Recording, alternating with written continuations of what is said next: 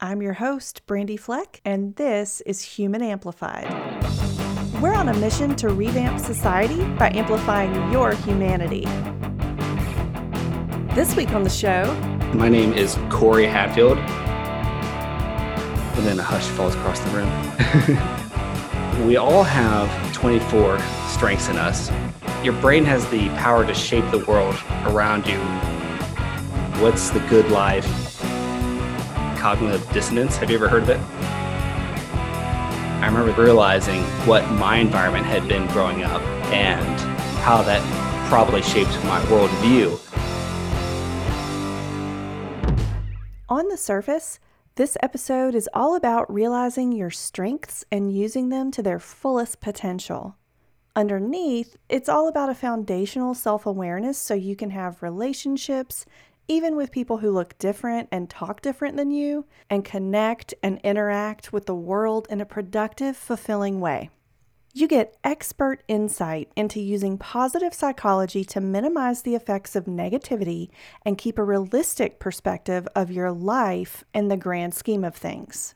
Corey Hatfield is a psychology specialist known for fostering powerful change in education and communities. He's an expert at helping others apply strength mindsets, resiliency, choice theory, and full capacity living. Currently, Corey coaches teachers and administration on how to implement an evidence-based social and emotional program focused on character strengths. He's a certified K-12 Kentucky school counselor with a master's in counseling. He's also a public speaker, having participated at more than 15 conferences, including one keynote appearance. Corey speaks on topics such as personal potential, positive parenting, effective leadership through awareness and application of personal strengths, the implications of positive psychology on mindset and choice, and living in the present moment. Corey is the creator of the Corey's Got Questions podcast. On his podcast, guests bring a topic they're passionate about, and Corey facilitates a discussion through the lens of psychology. Topics have ranged from metal music to street art to misdiagnoses in health and dad goals. One of Corey's top character strengths is curiosity, so his podcast is only fitting. Corey is also a husband and dad, now living in Cincinnati, Ohio. And guys, Corey mentions some really helpful resources throughout this episode. You can find all links and more information in the show notes at humanamplified.com/episodes/061.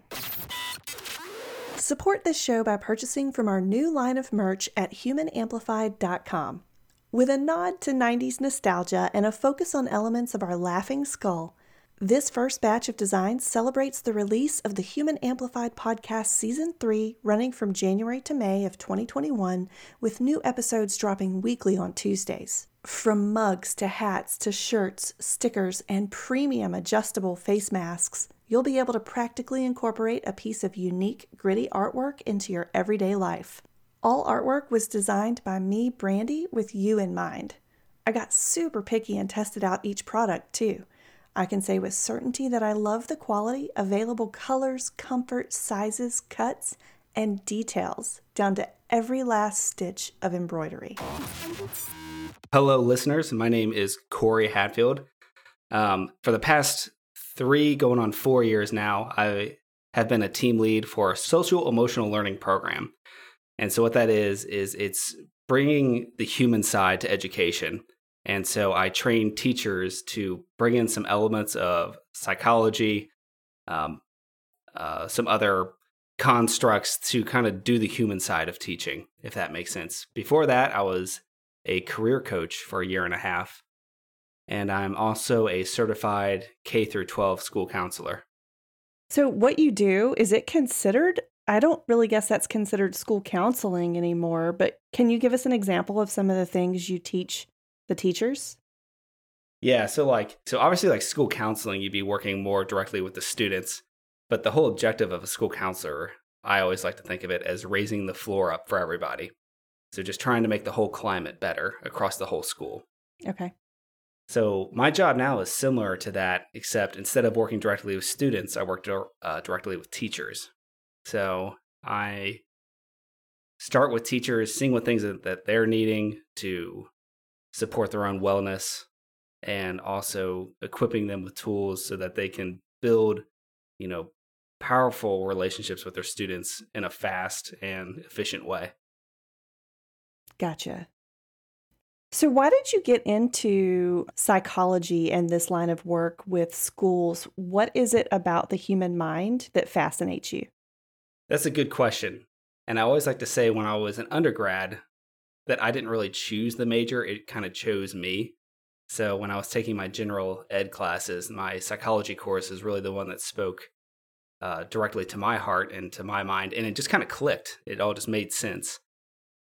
So I think that's kind of what originally got me into psychology. One of my favorite things that fascinates me about the mind is its ability to, it's actually a psychological phenomenon called cognitive dissonance. Have you ever heard of it? Absolutely. It's my favorite one. When I first learned about it, I was like, that's amazing. It explains so many things. Yeah. But it's almost like you shape the world. Your brain has the power to shape the world around you internally. So the cognitive dissonance, what it basically means is that if something's out of balance in your life, your brain doesn't like that, so it makes it in balance. So for the classic example is a fox is walking along. He sees some grapes up in a tree. He tries to get the grapes, realizes that the grapes are way too high. He's not going to be able to reach it with his height. So he leaves and decides that he never wanted the grapes in the first place. So you can see that imbalance there. I want grapes. I can't get the grapes. Imbalance. So either we change our circumstance or we change our minds. That's cognitive dissonance. And Gotcha. We all do it every day, all day. Oh. It's really fascinating. Yeah, yeah. It really is. I've talked about cognitive dissonance in my life with like religion and relationships with parents and how it all sort of shakes out, but we don't have to get into that huge topic now, but maybe we can talk more on cognitive dissonance a little later. Oh yeah. Relationships is a fun one. Yes. I don't want to be alone and I don't want to be in this relationship. So it's like, what do you do with that? Yeah. This isn't a good relationship and I don't want to be alone. Yeah. Yep. Well, okay. So we just talked about how humans sort of shape or balance what's going on in our minds. This is sort of related. Do you think every single human has unlimited potential? I saw that in the list of questions that you had for me, and I was like, ooh, this is a deep one. And I think this is something that actually divides the field. So there you got one half of people that are like, you can do whatever you want, whatever you set your mind to. That's like growth mindset, the idea that if you have a goal and you work towards it, you can achieve it. Then there's this other half of the field that believes things are more fixed and there's more of that genetic code. And you just are what you are and there's not much you can really do about it. I kind of combine the two and I make something that I call bubble theory. Okay. So if you think on a continuum, like use IQ for an example, like you can take a very low IQ all the way up to a very high IQ. So the people that say things are fixed, they're like, you got your IQ, you're stuck with it. You can't really move it up. Someone with the growth mindset says that you can develop your brain. Your brain's a muscle and you could probably move your IQ up. And let's not even worry about IQ because it's not even a big deal on that side. I believe if you're looking at that continuum, there'd be like a bubble and you exist in one of those bubbles. So you have potential to reach to the top of your bubble and you also have potential to fall to the back of your bubble or anywhere between. So we all have the potential to grow, but unlimited, I think it's a nice thing to say to someone that like you can do anything you want. Mm-hmm. At the same time, if you really think of it as something that's so outside of a realistic goal for them, it can almost be cruel. Gotcha.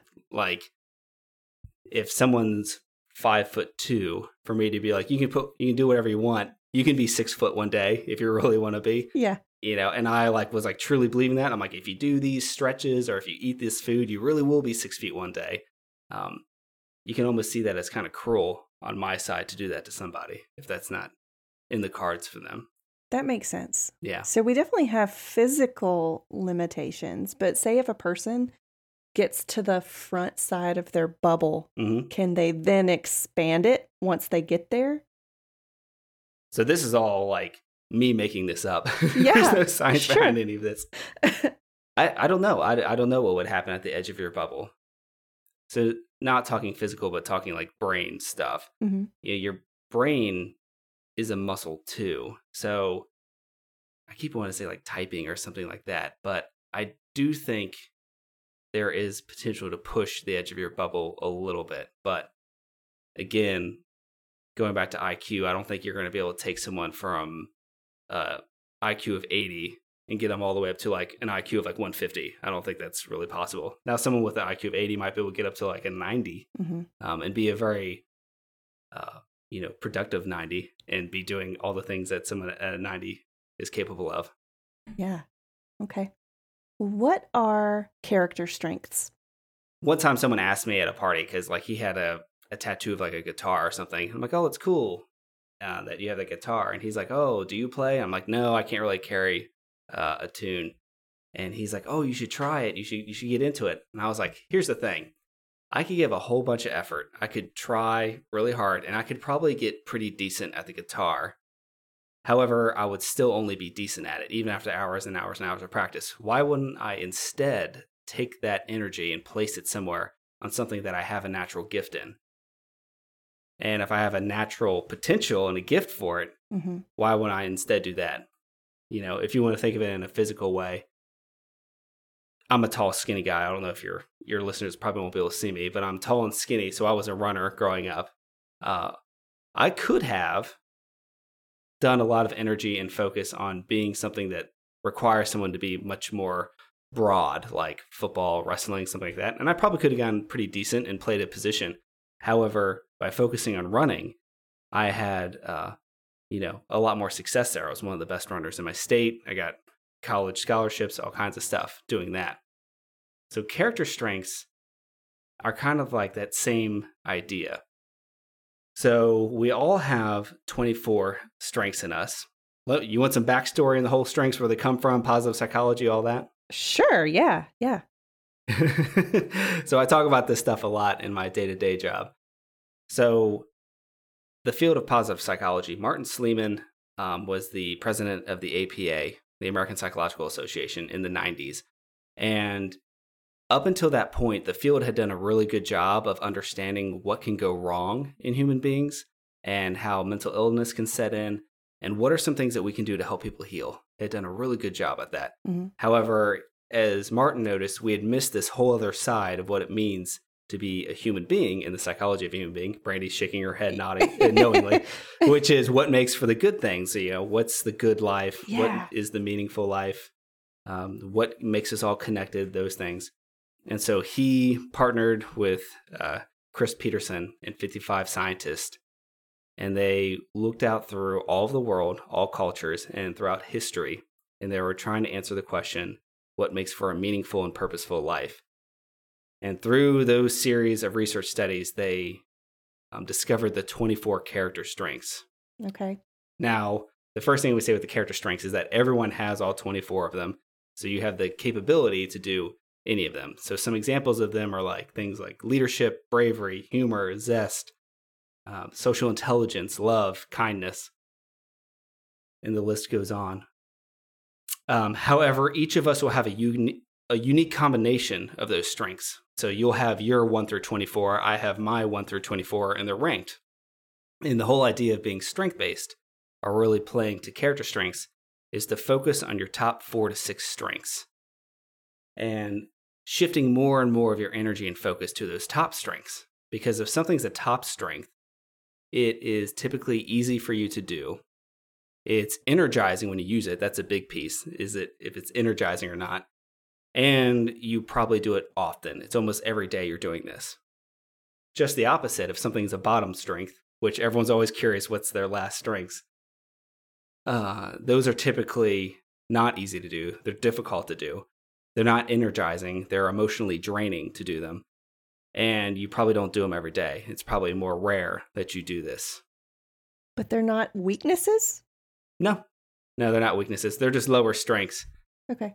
So, and that's where people get with character strengths. There's a phenomenon that we all do, which is called the negativity bias. So the negativity bias is our brain's pattern of looking for problems rather than good things. Our brains over, the past 200,000 years have evolved to keep us alive, not to keep us happy. So we're really good at looking and finding things that are wrong and trying to fix it or alleviate it. You can think of this as like if you're at your job and you get a performance review and you're doing 99 things excellent, and then you get one area that's opportunity for growth, right? And that's what's the one thing you can't get your mind off of, the one thing you talk about later at dinner, and the thing that drives you nuts and makes you bitter about your work is that one thing. But you did 99 things excellent, but we focus on the one. In fact, the negativity bias is so perverse that they actually say if you want to have just a normal, balanced relationship, you have to have 5 positive interactions to 1 negative interaction. Oh. And that's just to keep it neutral. Yeah. Not even to make it a good relationship. So one of the things with strength-based work is to intentionally shift more and more of your focus to the good in your life. The reason why is because when you do that, you can have a more realistic view of what your life is actually like. A lot of people, when they hear strength-based approaches, positive psychology, they think, oh, so now we're just going to be happy all the time and ignore all the problems. And I say, no, because we don't have to worry about you forgetting what the problems were. You're going to know the problems. You're going to ruminate about them over and over. However, we intentionally focus on the good. So again, we can remember the good things. Another fun thing about the negativity bias is that the science shows that a bad experience, an uncomfortable experience, or emotionally, hard experience is solidified in your hippocampus, which is your emotional memory part of your brain. It takes about 5 seconds for it to be solidified in your permanent memory. Oh, wow. Just the opposite, a positive experience requires about 60 seconds, so a whole minute before it becomes solidified. Wow. So we can be having these wonderful experiences and we forget them all. We forget all of them. But those bad experiences, we remember quickly. So then a year goes by, you look back on that past year and it's, oh my gosh, it's only been bad things. We can think of 2020 so far. Yeah. It's very easy for us all to remember all these bad things that have happened. But all the good things, they slip our memory and they slip our brains. Because again, we haven't evolved to be happy and to be realistic about our lives. We've evolved to survive. Gotcha. So what's the difference between positive psychology and positive thinking? I like to summarize, chunk together pessimism, so pessimistic thinking, positive thinking, and then positive psychology. So 3 statements. For pessimistic thinking, the statement would be, this will never happen. Positive thinking is, this is going to happen no matter what. And then positive psychology statement is, this could happen. Okay. So that's a good way to kind of think of those 3. And really the first 2, you can really see that they're very extreme in thought, and they are very certain. Like they're very, they know for sure it's either not going to happen or it's going to happen. Where positive psychology has a lot more, I like to think, mystery and excitement behind it. Like, ooh, this could happen. We could try it. Like, let's see what happens. Positive thinking was something that came about. It actually originated from the book The Secret. Do you remember that from the 90s? I don't remember that book. It was all the craze. It was all the craze in the 90s in the business world. There was a book that came out that was called The Secret. And it was talking about the secret to success. And the whole philosophy was positive thinking. So if you wanted to make more money, just start envisioning checks coming in the mail. That's what it was famous for, that sentiment. Just start envisioning money and checks coming in the mail, and then it will start happening because you will start doing things to make it happen. Oh, yeah. I've heard that a lot, especially in the circles where people talk about manifestation and the law of attraction and all these things. Law of attraction. Yeah, all those things are related to positive thinking. And it still lingers on. It's living its existence, and people still really endorse it a lot, because if you have the choice between positive thinking and pessimistic thinking, positive thinking is probably better. It's going to move you in a place where it's probably better than just giving up. However, the big problem with positive thinking is what happens when it doesn't happen. Yeah. You know, I am going to get this job. It's done. Done deal. I'm going to get the job. And then you don't get the job. Well, now all of these beliefs that you were just building yourself up for come crashing down, and you're right back where you were at the beginning, and now you're a failure, and what have I done wrong? There's no room for growth or learning or opportunity. Positive thinking is, oh, I think I could get this job. I think I could get it. I'm going to try really hard. I'm going to do all the things I need to do. And then if you don't get it, there's lessons in resiliency, grit, and growth, which is, okay, so what did I learn from this experience? What can I take away to move forward? Mm-hmm. So that's kind of a difference between the three there. Positive thinking can be a little dangerous sometimes, depending on who you're dealing with, especially if you're dealing with someone that has had a history of depression. Gotcha. Okay. That makes a lot of sense then. Circling back to character strengths and relationships, what if somebody thinks that another person doesn't have any character strengths? What then? Like sometimes people get into these toxic dynamics where they just think another person has no worth. What do you say to that? So, yeah, this is something that is common. And I actually see it in my work, sadly, Aww. that, sometimes we have kids that have, had lots of negative experiences in their life, and it's really hard. And even from my perspective, sometimes it can be hard to like spot the strength in them because so much of their behavior is problematic behavior, negative behavior. They're intentionally doing things to get in trouble, so on and so forth. Yeah. But the idea is to see the strength that is behind that behavior. A great way to think about strengths is that we all have them and we're going to use them. They're natural, they're innate. Think of them as like superpowers. So, Spider-Man has his superpowers of super strength and he can swing on the web and all that. And he's going to use it. But the question isn't whether or not if he has the powers. The question is how is he using them? Mm-hmm. So even a student, when it's really hard to spot the strength, I would actually argue that it's probably easy to spot the strength because you're just looking for that energy and you're looking for them using it. They're just using it in the wrong way. They're probably using that strength for, instead of using it for good, they're using it for evil currently. Okay. So a lot of times we'll say things like, oh, that person's just so nosy. Like, why don't they just leave me alone? They're always asking all these questions or getting into stuff. Well, if you look at the strength behind that maybe they are misusing it at the moment. Well, actually, they're curious. They're just a curious person. Mm-hmm. And that's actually something that's strong in them that is a huge benefit and will help them in having a meaningful and impactful life for those that are in their life. We just need to have a conversation on how they're using that curiosity. And sometimes maybe they need to ring it in a little bit. Maybe they can play to another strength in that moment. So, yeah. I love that. That's awesome. Yeah. Yeah. Okay. So if I'm aggravating you, you can just be like, Corey, I appreciate your humor because you're being so playful. Because that humor is one of my strengths. And sometimes I can be a little bit overly playful because humor is all about living life with a sense of lightness and joy. Yeah. So do you joke in a serious situation where you shouldn't joke? So like when I was growing up, that was a problem. That was me I call them shadow strengths. That was me using my humor as a shadow strength. So I would be making jokes when it's a sad time or even if we're grieving because I didn't know what else to do. Mm-hmm. I'm going to use my strength. So I'm just like, haha, and I make a joke to try to like lighten the mood.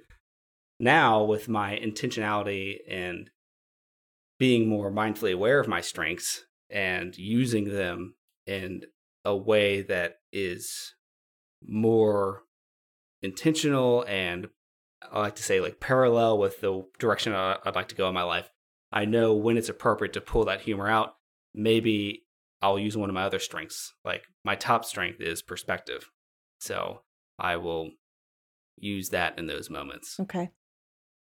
Yeah. Awesome, Corey. My bottom strength is bravery, if you want to know too. So. Oh, okay. How do you know what your strengths are? Is there like a test? Yeah. Oh, yeah. So we should let everyone know, and you can actually put the link in the show notes if you'd like. Yeah. You just go to via.org, so VIA, Corey meant to say viacharacter.org. What that actually stands for is Virtue in Action, and it's the VIA Institute on Character. They're actually located in Cincinnati, Ohio. So there are some other like strength-based assessments you can do, like there's StrengthsFinder. A lot of people know about the Myers-Briggs, those different personality assessments. What sets the VIA character strengths apart is that it's really based in science and not in theory. So it's really based on what I talked about earlier about them going through and putting it through scientific rigor. Most others, there's a theory that someone develops, and then they just find science to prove their theory, if that makes sense. Okay. Yeah. It's almost 10 million people have taken the survey so far. It's free. You just go on there and take it, and then it'll pop you the results right back on through 24. Awesome. I'm going to take it before your episode airs. See what happens. Cool. Yeah. Well, when you do, I'd be curious to hear what your results are. I can help walk you through each of them. Yeah, that would be so cool. And then we'll post it in the show notes. The big thing you have to fight is the temptation of scrolling to the bottom and focusing on the bottom 5. Yeah. I like saying just like pretend like the bottom 5 aren't even there. Just ignore them. Like they're not even real. Okay. People will look at the bottom 5, they'll be like honesties, and the last one, they're like, this thing just called me a liar. And I'm like, no, it didn't say you're a liar. It just said honesty is your lowest strength, which means it's the hardest for you to do. It's the most emotionally draining. And honesty, the strength goes way beyond telling the truth. Like it's not saying you dishonest. It's really talking about living truthfully to who you are. So someone who has the strength of honesty, their catchphrase is typically, with me, what you see is what you get. Doesn't matter where I'm at. They like if they believe something or have a certain thought, doesn't matter where they are, what the circumstance is. The rest of us are like, oh God, please don't do this right now. But they're going to do it because they got that honesty. And by God, we're talking about it right now. That's honesty. Yeah. Okay. Gotcha. Yeah. Well, I think this is a good time to shift into talking about your mind for a little bit. Mm-hmm. Just to get to know your mind, can you describe your thoughts and inner dialogue, like when you're not actively focusing on your thoughts? Like, just how does it go? This is a very good question. So for my training as a school counselor, this sounds like almost like a narrative therapy-based question that may have just alienated all your listeners and be like, what is he talking about? But this idea of like really thinking about what is the baseline behavior of your brain. Yeah. I would say mine, again, I have strengths of humor and curiosity. So I'm going to tie it back to that. So my mind, when it's unchecked, normally I am engaging in something like some sort of inner dialogue about making jokes constantly. Or I'm in an inner dialogue of like, I wonder what this is. What's over there? What's going on up there? And I do know that can be quite exhausting to the people that are in my life because I'll ask like lots of questions. Like my grandfather was an engineer. So I think I inherited that level of just asking questions that no one else asks. Yeah. Like I'm like, well, I'll be driving along the highway and I'll see like a shed over in a field. I'm like, I wonder who built that shed. What did they make it for? And the person in the car with me is like, I don't know, Corey. I have no idea why they built that shed. Why are we asking this? And I'm just like, it's bothered me. Now I need to know who built that. Like, let's pull over. Yeah. And talk to the owner. Yeah. So that's my brain is constantly just whirling around. And then again, I'm like, yeah, let's pull over. Let's have some fun and chit chat with somebody. Yeah. Okay. Well, so I know you told me a little bit before this interview that you have suffered with anxiety before. Mm-hmm. How does that fit in to your unchecked mind? And then when it starts to creep in, what do you do? Mm-hmm. So I was fortunate to have a battle with anxiety that lasted for about a year in total, I'd say. Maybe a year, maybe pushing a year and a half before I fully felt like it was behind me.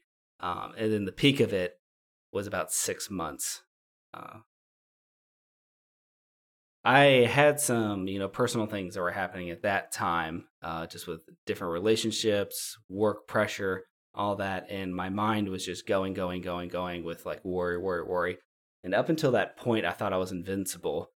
This happened like about 2.5 years ago.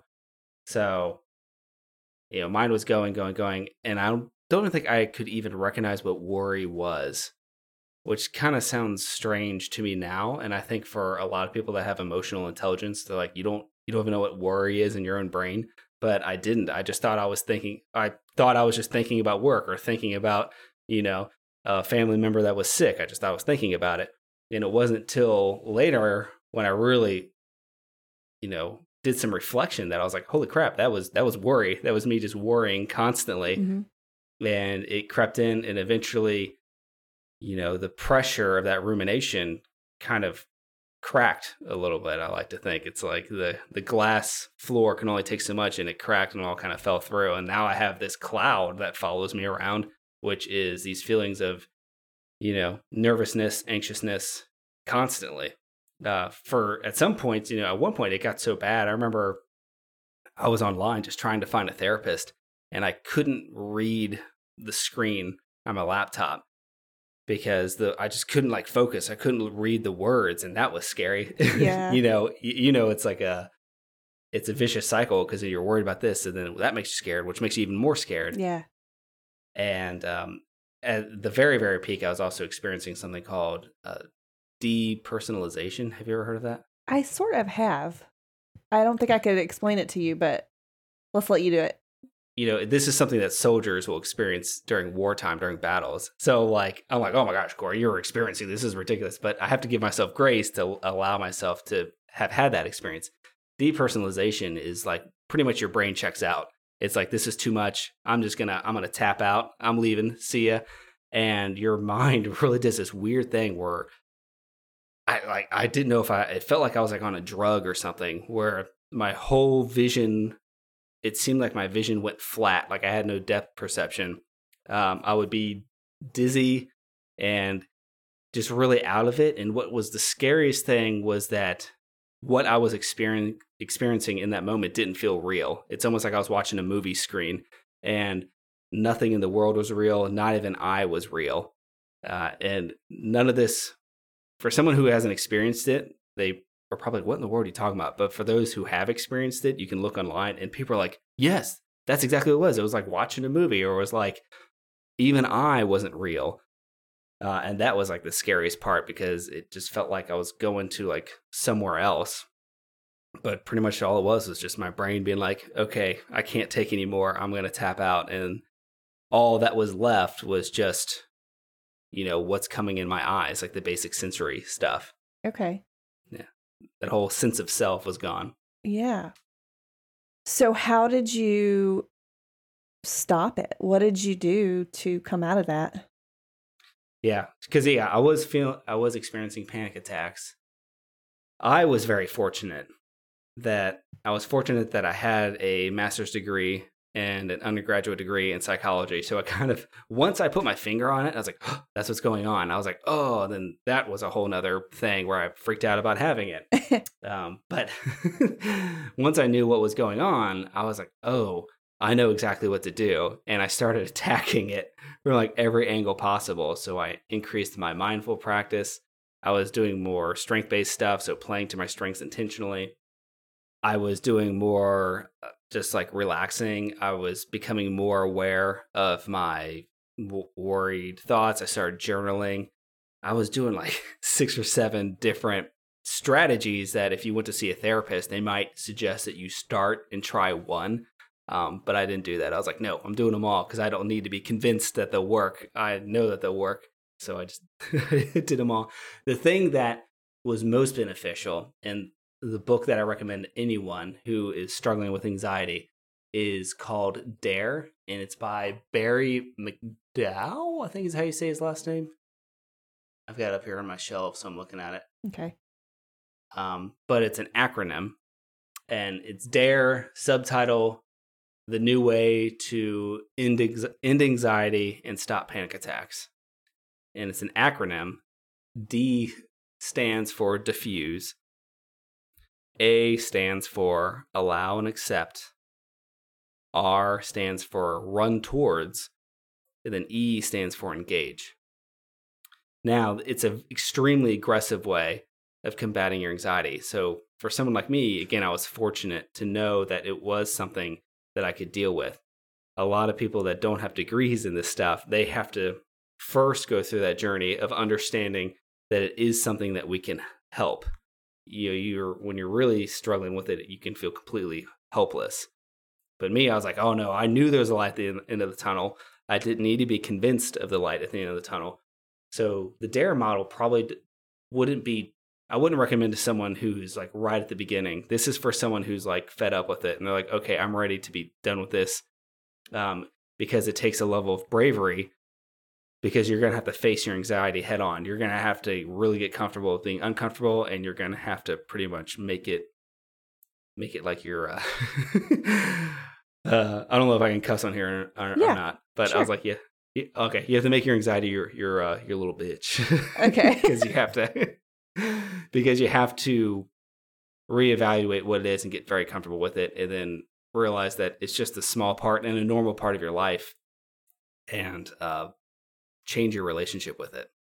Because it's kind of misleading, because it's like, oh, end anxiety. Like, you're never going to end anxiety. You just change your relationship with it. Yeah, that's a really interesting statement. Change your relationship with it, because I have a question for you that is, does your relationship with yourself become the foundation for all other relationships?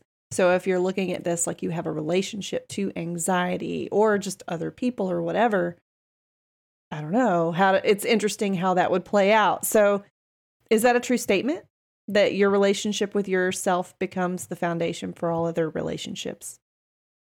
I believe so. I believe you have to, it starts with a level of self-awareness. You have to know who you are and how you interact and interface with the world before you can. I think you can have relationships. They're going to be mindless relationships where maybe you're not being reflective and thinking about, is this relationship something you want? Is it beneficial? Like, what's its impact on you? You can think of teenagers in school that are friends with people, and if you were to ask them, why are you friends with these people? They don't even know. It just kind of happens. But to be intentional about like who you are and who you want to be in this world, it takes a level of befriending yourself first and fully understanding what is this vehicle, this capsule that I'm in. And, that's why I loved your question about like, what is your default brain status? Like, what's it normally do? Yeah. Because I think a lot of us can get sucked into the idea that everyone's brain, we all have the same thoughts, or we all have are having the same experience, where that you and I could be at the same exact place, experience the same thing, and recall it completely differently. Yes. Like, you and I can both go to the Grand Canyon and have a completely different experience. Mm-hmm. I might be completely awestruck and like, this has changed everything. And you could be, oh, I grew up at the Grand Canyon. I've seen it all before. And so nothing's really happening. Yeah. Or anywhere in between those two extremes. Yeah. Well, hey, so how did your relationship with anxiety change? I learned to appreciate it. Interesting. I learned to appreciate it. Okay. And learned to see it as something that didn't make me weak and made me strong. That's really cool. Yeah. Yeah. Because, at first I was like, I'm going to get rid of it. But I realized anxiety, when it's placed appropriately and when your stress response system is kicked in appropriately, it's a powerful moment. A panic attack is just when you are having a full-blown stress response system, but there's no stimulus to have it make any sense. So, for example, if a bear busted into your room right now, you would have panic attack symptoms where you would get tunnel vision, your heart would start racing, you get sweaty palms, and your body would prepare itself in an instant for fight, flight, or freeze. A panic attack is the same exact process. It's just that there is no stimulus. Or the stimulus is just your own brain. It's your own thoughts that are making you have this reaction. So then you've got this cognitive dissonance in your head where you're like, oh, I'm freaking out. But like, rationally, it doesn't make sense that I'm freaking out, but I am freaking out. Oh, and then you get sucked down into this spiral.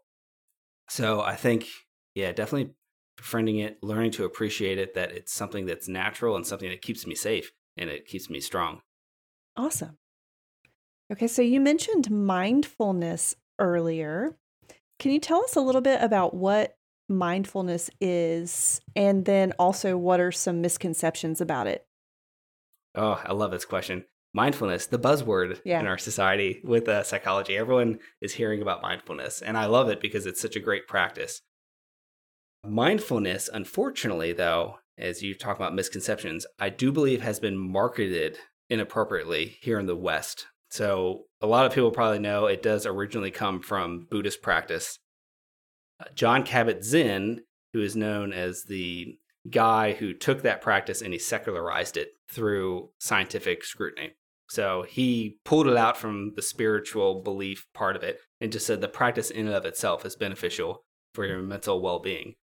And he defines it as paying attention in a particular way on purpose, non-judgmentally in the present moment. I think that's how he defines it. The misconception I was speaking to earlier about how it's been marketed in the West is that it's been marketed as being relaxing, calm, serenity, raindrops and wind blowing, and you're sitting next to a lake and everything is so fantastic all the time. Yeah. That stuff is great, and it definitely happens if you get more involved with the practice. However, it's not the objective. It's a byproduct, really. The objective of mindfulness is just to live here and now and, move into the present moment, embrace the present moment, whatever it is. The reason why relaxing and calm and sitting by a lake happens in marketing is because 99% of the time, things in the present moment are calm and relaxed. So if you can let go of ruminating about the past or worrying about the future or planning for the future and just be here now, things are usually pretty chill and pretty relaxed. But if you're going into mindfulness because you're trying to be relaxed, then you've got it backwards. Gotcha. You need to go into mindfulness because you want to exist in the present moment. That makes a lot of sense. So how can something like mindfulness help in a time of uncertainty, like right now with the pandemic or with societal unrest, with systemic racism or things like that, where you're immersing yourself in these present moments? Mm-hmm. Yeah, that's a great question. Another quick note about the nature of the mind. We have about 68,000 thoughts per day. Ooh. Most of those are budgeted out on, again, thinking about the past or planning for the future. And very few of them naturally are, dedicated to what's happening here and now. So I think living in the here and now is important for what we're going through right now, because one thing that mindfulness does, and it's more of an advanced topic, but the more you practice, the closer you get, is this idea of interconnectedness. Dan Siegel calls it the MWE of mindfulness, which is kind of hippy-dippy, but it's this idea of there's me, there's we, and it's all connected. Mm-hmm. And what we know from mindfulness practice and what the science shows is that it increases empathy and loving kindness for one another.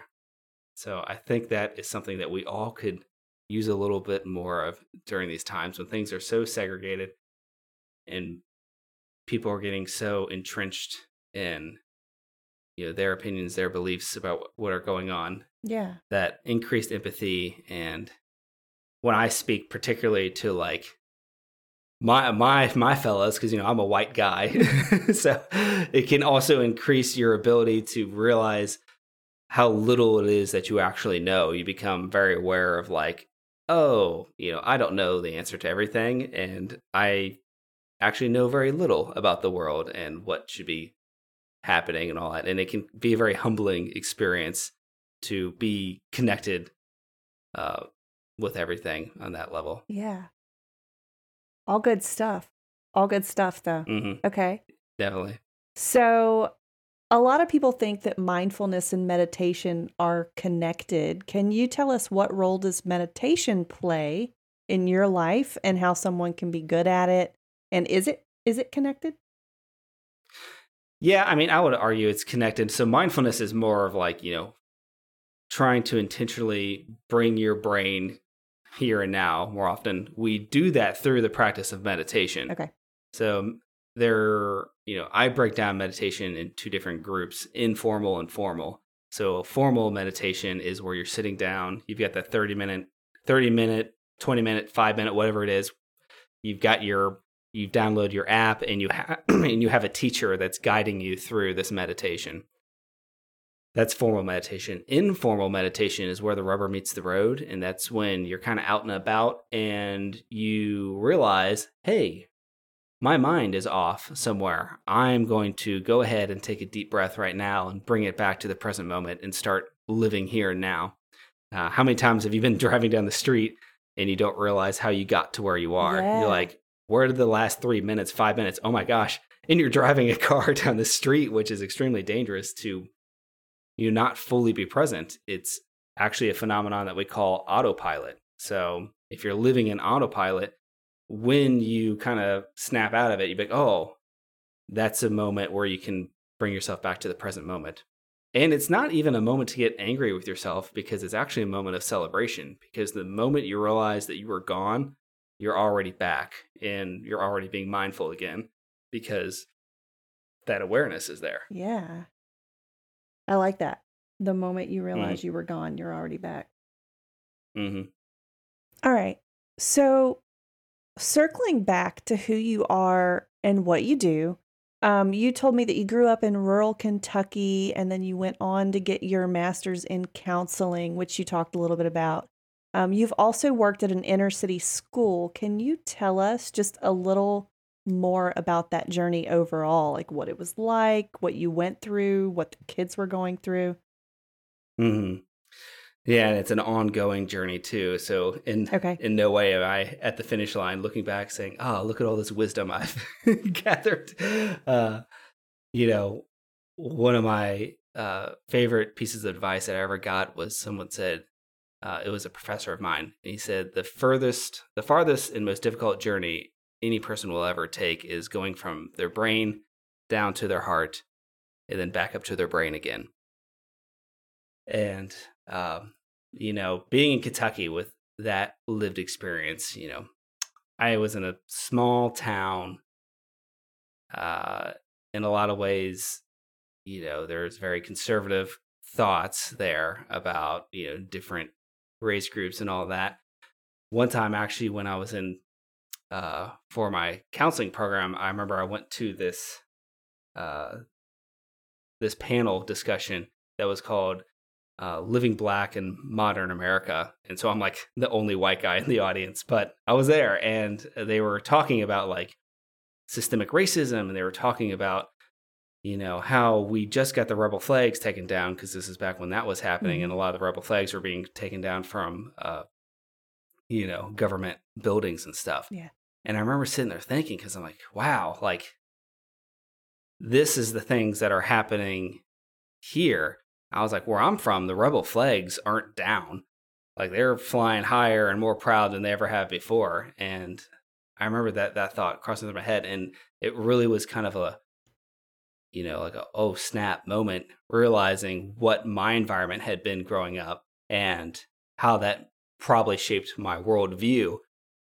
And so I think during my degree experience, obviously I had some cultural competency courses and all that, and all that's great. And it's nice in theory. You have a few experiences. I went to New York City and did a week there of cultural immersion. So I got to see a plethora of different cultures here living in America. Mm-hmm. But as you said, when I really went to work in the inner city school, that's when a lot of the stuff started clicking and making sense. And when I think a big change in me was happening. The first time I went into an inner city school, I remember I was nervous.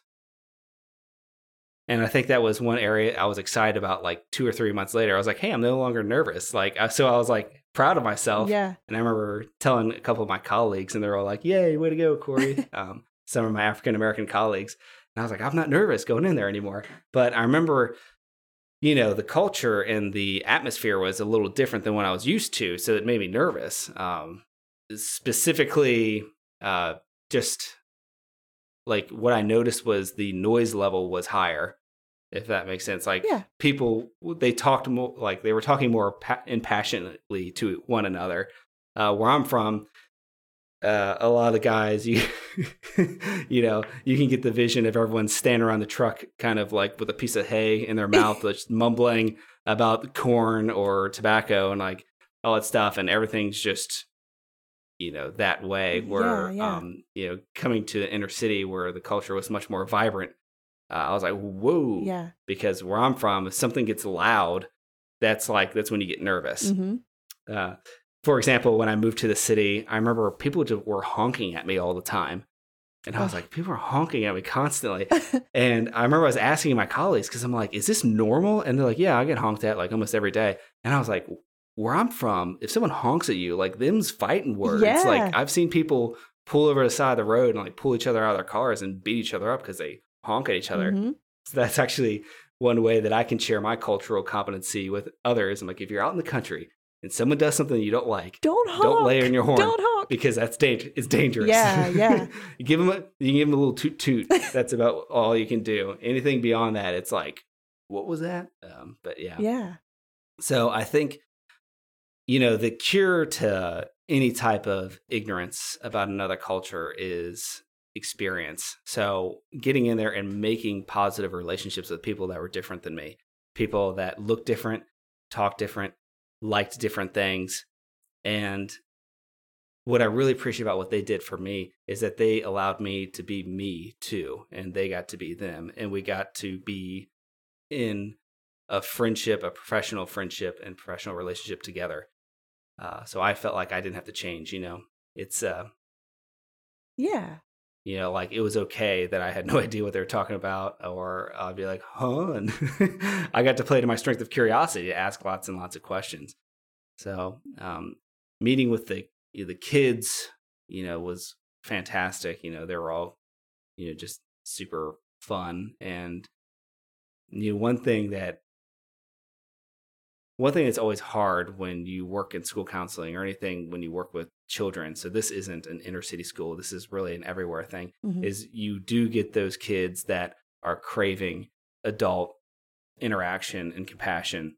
And so it always pulls in my heartstrings when I hear a kid say things like they wish that they could live with me, because you do get that when you work in there, and it's that's a killer. Yeah.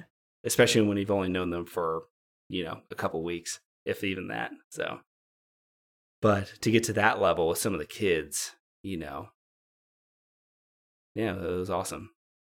What do you do when they say that to you? How do you react?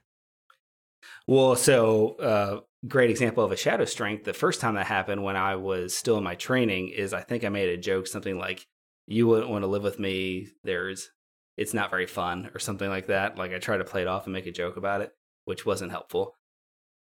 What I do now is, when you're a therapist, you always try to put it back on them. So when they say, I wish I could live with you, they're putting the ball in my court and like, okay, so what are you going to do with that? Like, so I just put the ball right back in their court. And it could just be as simple as asking, what makes you say that? Okay. What makes you say that? Or tell me a little bit more about that. And that's an easy way to keep the focus on them without, making any hurt feelings or saying something dumb like I have done in the past. Okay. Is there anything that I didn't ask you that you think is important to say? You didn't ask me if we could be best friends. Sure. I've been sitting over here just like, she didn't ask if we could be best friends. But all right. That's your humor strength coming out. I would be excited for you to go and discover your own strengths, and then we can do a deep dive into it and talk more about like each one means, and like you can think about how you can intentionally start using them in new and exciting ways. You can start exploring how you've used them in the past and be like, oh, when have I used them as a shadow strength? Or there's also phenomenons called like a hot button strength. A hot button? Hot button strength is, if you're curious, is when you have a top strength and someone else doesn't have it, and that bothers you. Oh. So classic example is if you have the strength of bravery and someone else doesn't. So you're excited. You're passionate about fighting for justice, and you're passionate for fighting for what you believe in. Someone else, could be a lot more difficult for them. Mm-hmm. So you could get upset, and it's a hot button strength because they're not chomping out the bit, jumping up and down, ready to go out and march in the streets with you right off the bat. Gotcha. So that's something you can do. Strength blindness is an interesting one too, and a lot of people will have strength blindness when they first take their results because it's defined by a feeling of apathy. So you get results and you just go, oh, yeah, no surprises here. Okay. That's strength blindness. So that's defined as having a strength, but you don't think that there's anything special or unique about it. You just think it's normal and it's just what everyone does. So the strength that's most associated with strength blindness is kindness, because it's actually the one that is most likely to be someone's top strength. So on average, it's like the highest strength. So most people who have kindness thinks, well, yeah, that's just what we do. That's what you're supposed to do. Yeah. But the fact is, not everyone has it. And that's something that's unique about you. And how you uniquely express it is what's really cool. And with strength blindness, you're really failing to recognize the power of your strengths. Yeah. Well, that's really encouraging to hear that kindness is like the most common strength. That's awesome. The least common strength, so kindness is the most common. The least common strength is self-control. So hopefully that's reassuring too. Yes. All right. Yeah. That's us humans in a nutshell, I would say. Yeah, we're kind and unable to control ourselves. So exactly. All right. Doesn't that just explain the whole human condition there? They're very nice, but they ain't got a clue of what they're doing. They're just kind of Yeah. Okay. Yeah. That's awesome. Well, okay, Corey, where can people find you to learn more? Okay, everybody. If you'd like to hear more from me, I have a podcast called Corey's Got Questions. And on my podcast, the guest brings the topic and the host brings the psychology. So we've had some episodes on metal enthusiast. I had an episode 9 things your therapist wants you to know. I've even had one on online dating, had an online dating coach come on, and I ask questions based in psychology on whatever it is at their niche that they have. So season 1 is available now, and look forward to season 2 coming out later this year. You can also find me at facebook.com/Corey's Got Questions. That's Corey with an E. And then Instagram at Corey's Got Questions. That's where you can find me. Yeah, well, we'll have all that listed in the show notes and those links that you mentioned throughout this episode. Corey, thanks so much for coming on the show, and it has been an absolute pleasure. It has been. Brandy, you're going to have to come on my show now. Yeah, I'm gonna think of something good. My rule is if someone heard it at a house party and they would want to know more. Oh, God. Like if you had like a fun, quirky little story. It's been so long since I've been to a house party. I don't even know. How do we even talk to one another? Yeah. One episode I'm really excited about is I have a girl that is a amateur boxer in Chicago that I record an episode with. And she's known as the girl that got mugged and beat the guy up. That'll be fun. Yeah. Yeah. All right. Well, thanks so much. Thank you. Subscribe on your favorite podcast platform and learn more at humanamplified.com.